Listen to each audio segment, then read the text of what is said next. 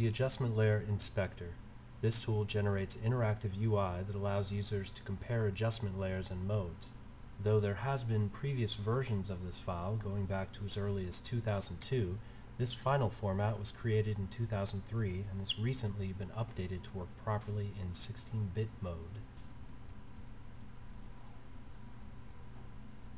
When you open the file, the first thing you'll see is the input-output curve. There are layer sets in the file where you can place and edit adjustment layers.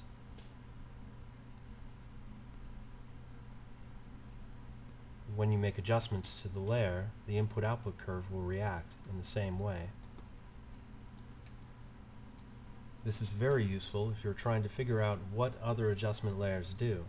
For example, if you create a levels adjustment layer and apply a correction to it, the generated UI will display the exact curve you would have to create to match the correction.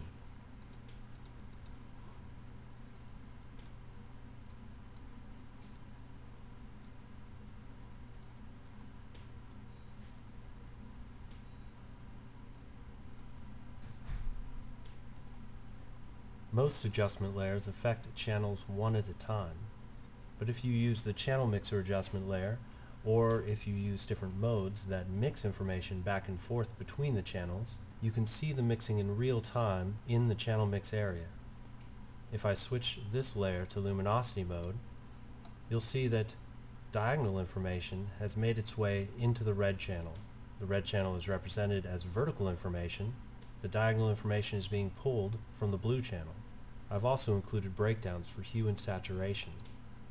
This is useful in telling how colors are affected when they fade to white, or fade to gray, or fade to black. There are also panes that break out the image into individual components. Here we see what the color looks like separated from the luminosity. If you were to combine these together in their respective modes, you would get the original image. Beneath that are hue and saturation breakdowns. If I were to switch this to color mode, toggling the adjustment layer on and off gives me a preview of what's going on. I've used this tool for a while when teaching others about modes, trying to decipher the math behind Photoshop using comparison of adjustment layers, seeing how they work. You can download this tool along with other variations at the podcast website, photoshopmechanics.com.